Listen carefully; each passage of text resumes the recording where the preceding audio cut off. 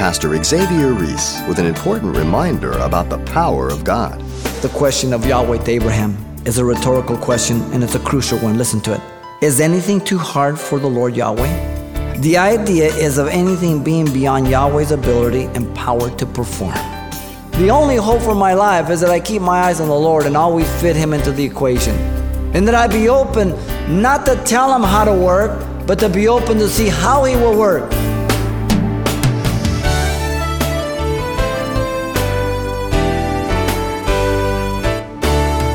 Welcome to Simple Truths, the daily half-hour study of God's Word with Xavier Reese, Senior Pastor of Calvary Chapel of Pasadena, California. Airline companies revel in making claims that their flights are 95% on time. Now, that's not bad, but it's also not perfect. And if you happen to be on one of the flights that fall into the 5% category, well, you're out of luck. Well, Pastor Xavier takes this opportunity to remind us that God is always 100% on time with His promises, and He never loses your luggage. Here he is with the text for today's study. Genesis chapter 18, verse 1 through 15. The message is entitled, Isaac's Birth on Schedule. Notice the personal visit of God to Abraham in these first three verses. The Lord appeared to Abraham. Yahweh. The declaration that Yahweh appeared is for the reader's information here. Abraham doesn't know this. Notice the location of the appearance to Abraham at this point, is by the terebinth tree of Mamre. The first time it is mentioned is when Abraham moved to Hebron after he separated from Lot, and God promised the land and that He would multiply His descendants as the dust of the earth in Genesis 13:18. The man of faith is residing in the exact same place, still waiting for the promise of God. He was abiding in the promised land. He was waiting for God's fulfillment of promise, possibly, maybe meditating even on that very promise, as we see in Scripture often that happened and God is ministering. And maybe dozing off, all of a sudden, his eyes opened up from that doze, and all of a sudden, the method of the greeting is given to us in verse 2. He lifted up his eyes, he looked, and behold, three men were standing by him. The suddenness of their appearing perhaps gave Abraham a suspicion of a special visitors here, maybe even divine. But he doesn't know. This information in verse 1 is for you and I as we read it. Now, Abraham also addressed the three men with great respect. The phrase that came from his mouth was, my Lord.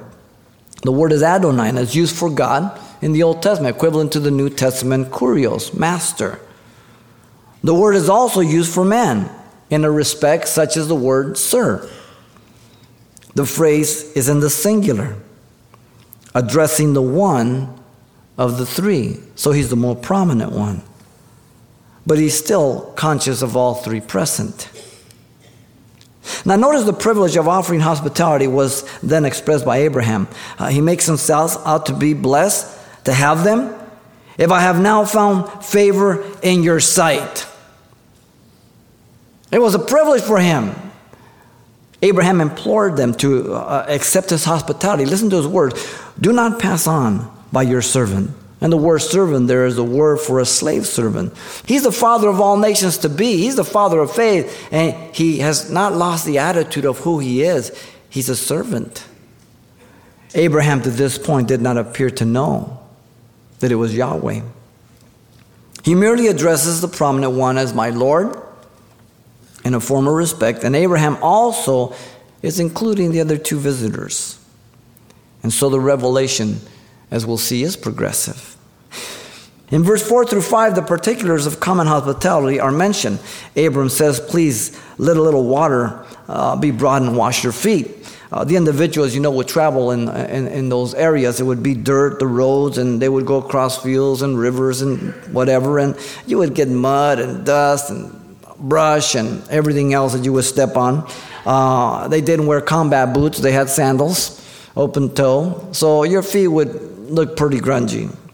Now, the responsibility usually fell to the lowest of slaves. But if the master had no slave, then he would do it. Now, we're not told here, but I have an idea, and it's my personal opinion, that probably Abraham did this chore. He washed their feet. Abraham also said in verse 4 there, and rest yourself under the tree. Now Abraham also then said, and I will bring a morsel of bread that you may refresh your hearts. Abraham himself acts as the servant. I will bring, indicative of the fellowship that's going on between the three and Abraham. And so Abraham says, after that you may pass by, inasmuch as you have come to your servant. They would continue on their journey, being revitalized. But notice, since they had chosen the tent of Abraham to visit, he's being pushed to ponder, who are these guys? And they accepted, and they said, do as you have said. Now, when you get to verse 6 through 8, you have the preparation of the common meal that's recorded for us. Abraham first went to Sarah. He just runs in there. He hurries into the tent. Quickly, make ready 3 measures of fine meal. Knead it and make cakes. He ran to the herd. He took a tender and good calf. The personal choosing of the calf reveals again the importance of the visitors. Now notice in verse 8, Abraham serves his visitors then. The entire table was set by Abraham for his guests. He is the servant here. Notice lastly, the personal revelation of the birth of Isaac to Abraham. The angels initiated the conversation, by the way. They said to Abram, where is Sarah, your wife? The custom of those days was that wives were not present when male visitors came. And it's like that in many places in the Middle East today. This was the final evidence that indicated to Abraham that they were divine visitors. For no ordinary stranger would ever ask about another woman's wife where she was, especially in that culture. It would be offensive and a threat. Secondly, no stranger would have known the new name of Sarai, Sarah, only given a month or 2. Interesting. At this point, I think Abraham's eyeballs just bulged. Abraham responds, here in the tent. And so the Lord, Yahweh, indicated the fulfillment of his promise by speaking directly to Abram. Yahweh reiterates his promise to give him a son. And he said, I will certainly return to you according to the time of life. In 9 months, Sarah would bear a son in fulfillment of the promise that he gave back in Genesis 12:3, 15:4, 17:21, to mention a few. There was no doubt in the mind of Abraham that this was Yahweh at this point. It was very progressive, as often it is with you and I. Sometimes we may know, but that's not usually always the case. Yahweh specifies that Sarah would be the mother. Listen, and behold, Sarah, your wife, shall have a son. They were not to think that the promise would be fulfilled through Ishmael by Hagar. The promise was always directed to Abraham, by the way. They would not be waiting any 13 more years, but in fact about 12 months. It's only in this chapter that God directs it to Sarah after, but it's always directly to Abraham, the promise. Notice the commentary regarding the physical location that Sarah has provided for us. Sarah was listening to the tent door, which was behind him. So there's only a curtain separating them, and she's listening to all this.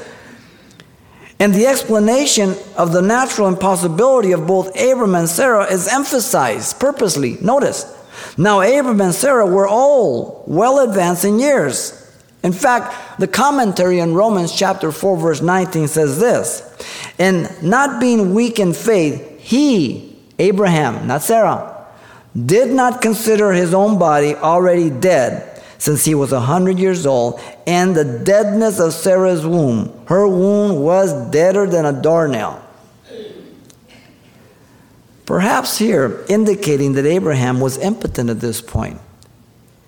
He says, considering his body already dead, all hope is given up. Sarah had passed the age of childbearing. She was not only barren all her life, but now she had passed menopause. Yahweh waited until every hope, no matter how minute, was completely an impossibility, so that they would no longer be resourceful.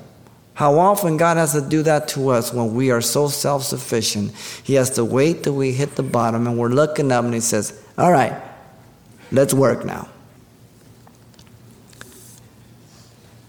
The rebuke of Sarah by the Lord Yahweh was very convicting. It's given to us in verse 12 through 15.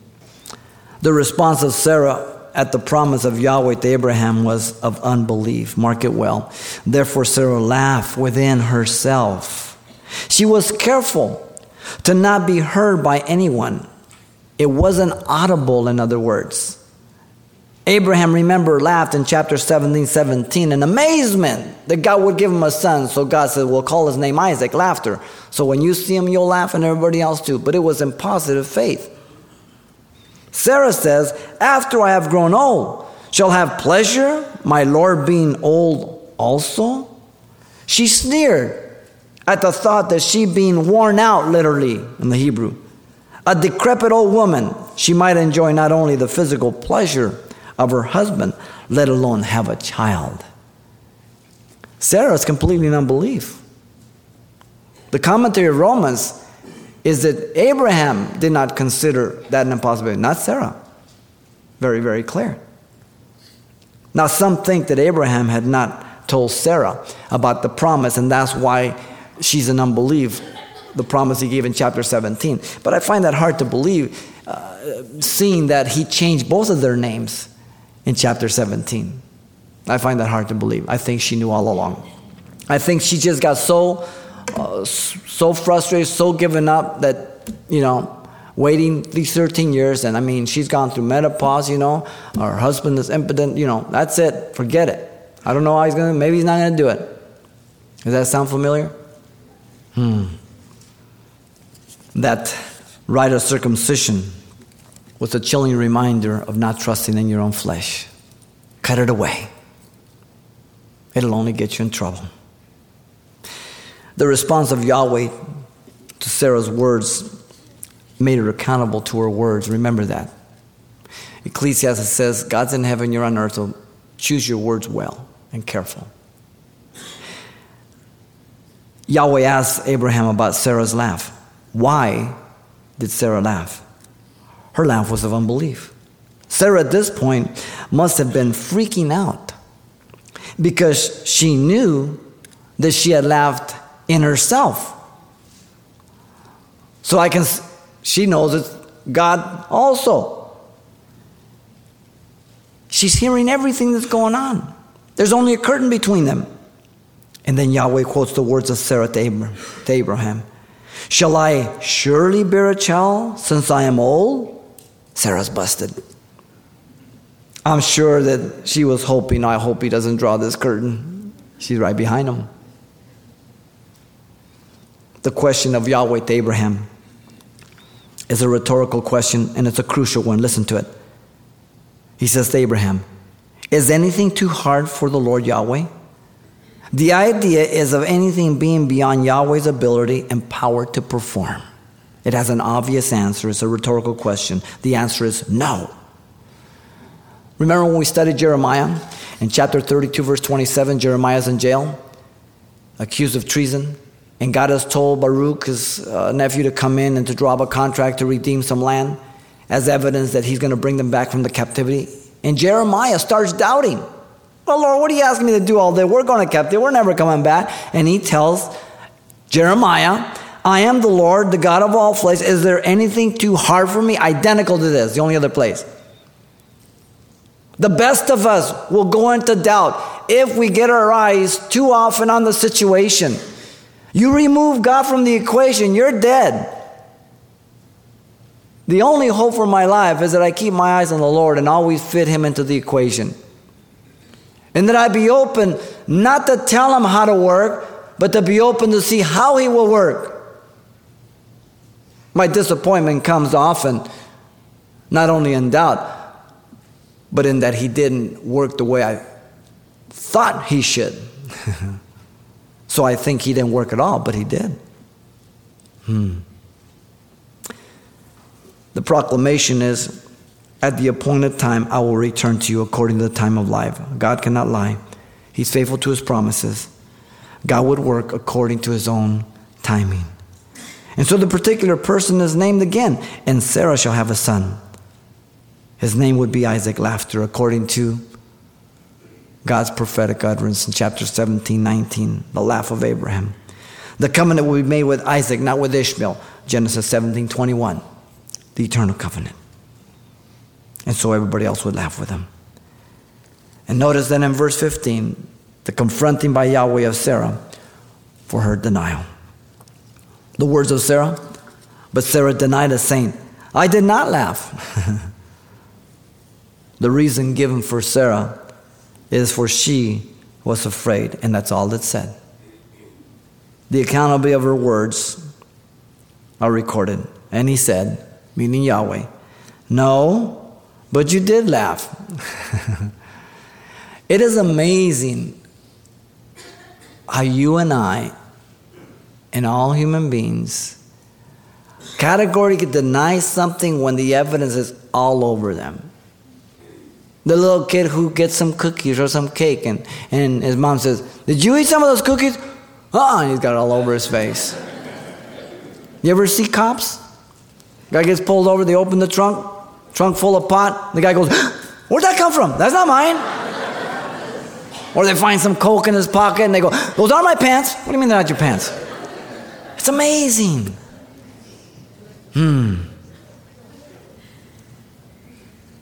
This encounter occurred 2 to 3 months from chapter 17.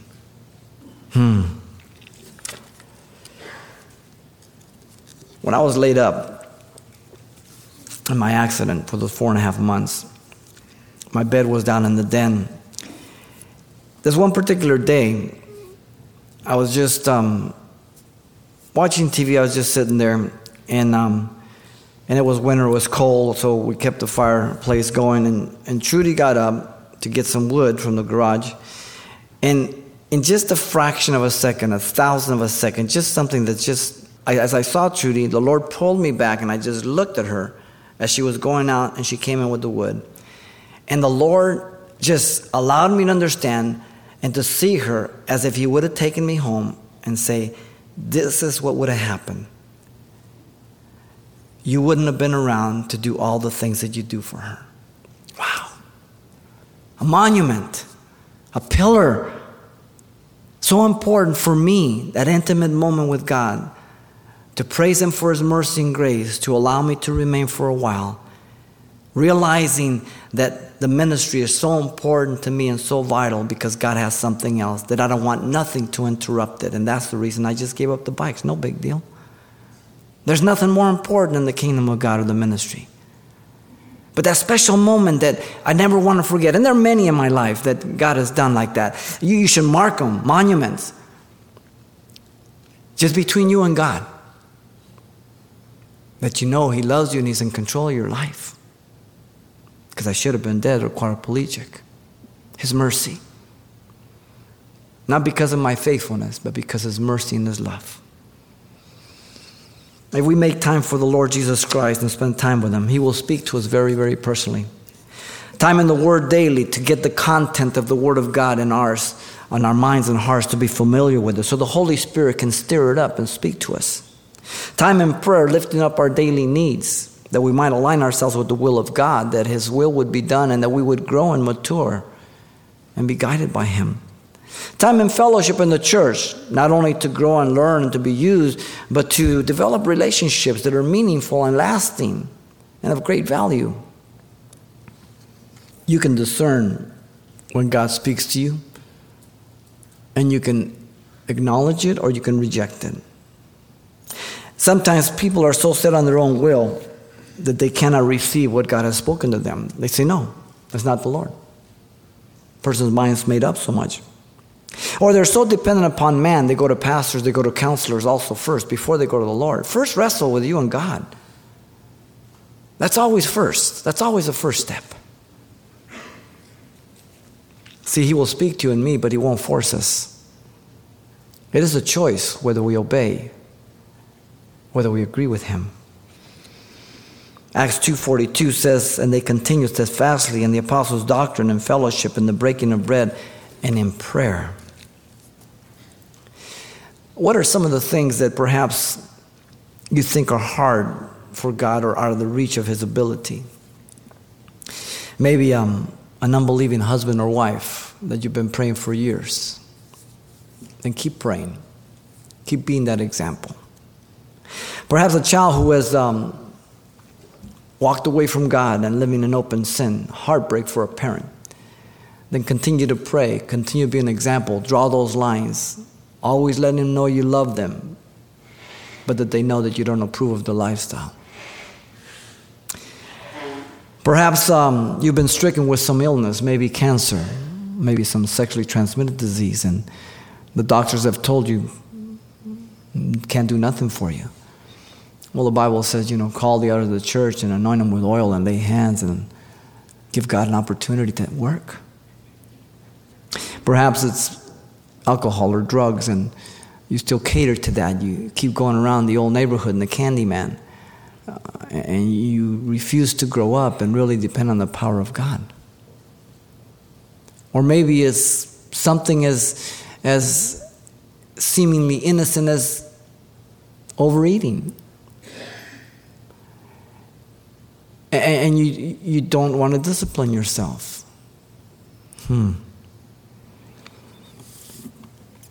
We come to God in faith, knowing that he is able, but we also know that he doesn't violate our will. We are co-participants with him. And when he works on our behalf for our good, not for our evil. Now, faith is the substance of things hoped for, the evidence of things not seen. But without faith, it is impossible to please God. For those that come to God must believe that he is, and that he is the rewarder of those who diligently seek him. Hebrews chapter 11, verse 1. We all have feet of clay, ladies and gentlemen.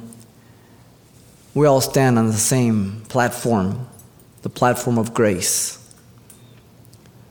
We all can only take one day at a time.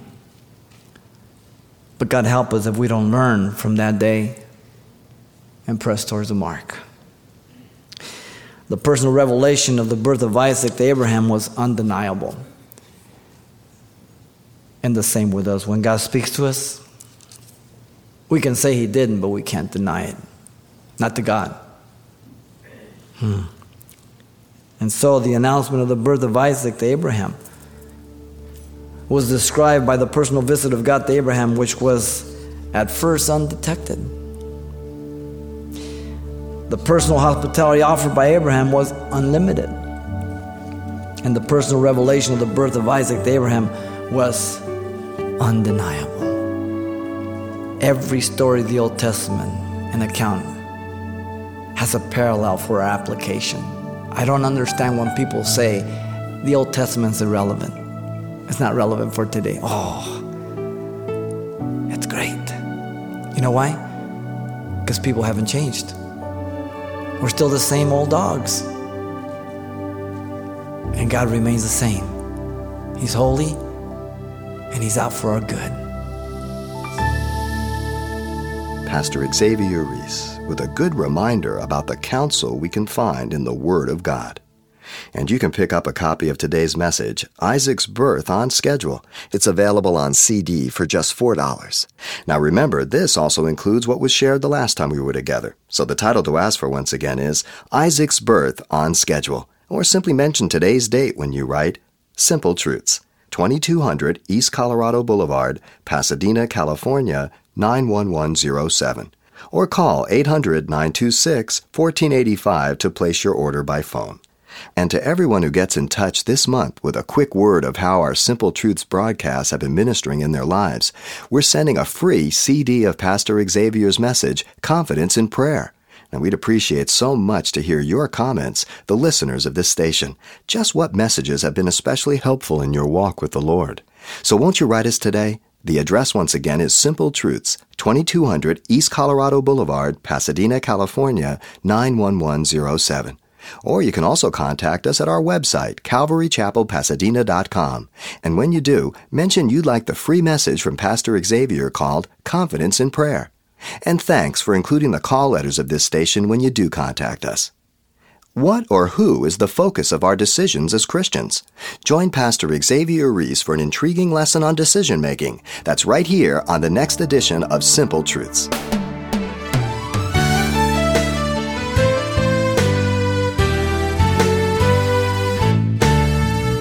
Simple Truths with Pastor Xavier Reese, a daily half-hour broadcast, is a radio ministry of Calvary Chapel of Pasadena, California.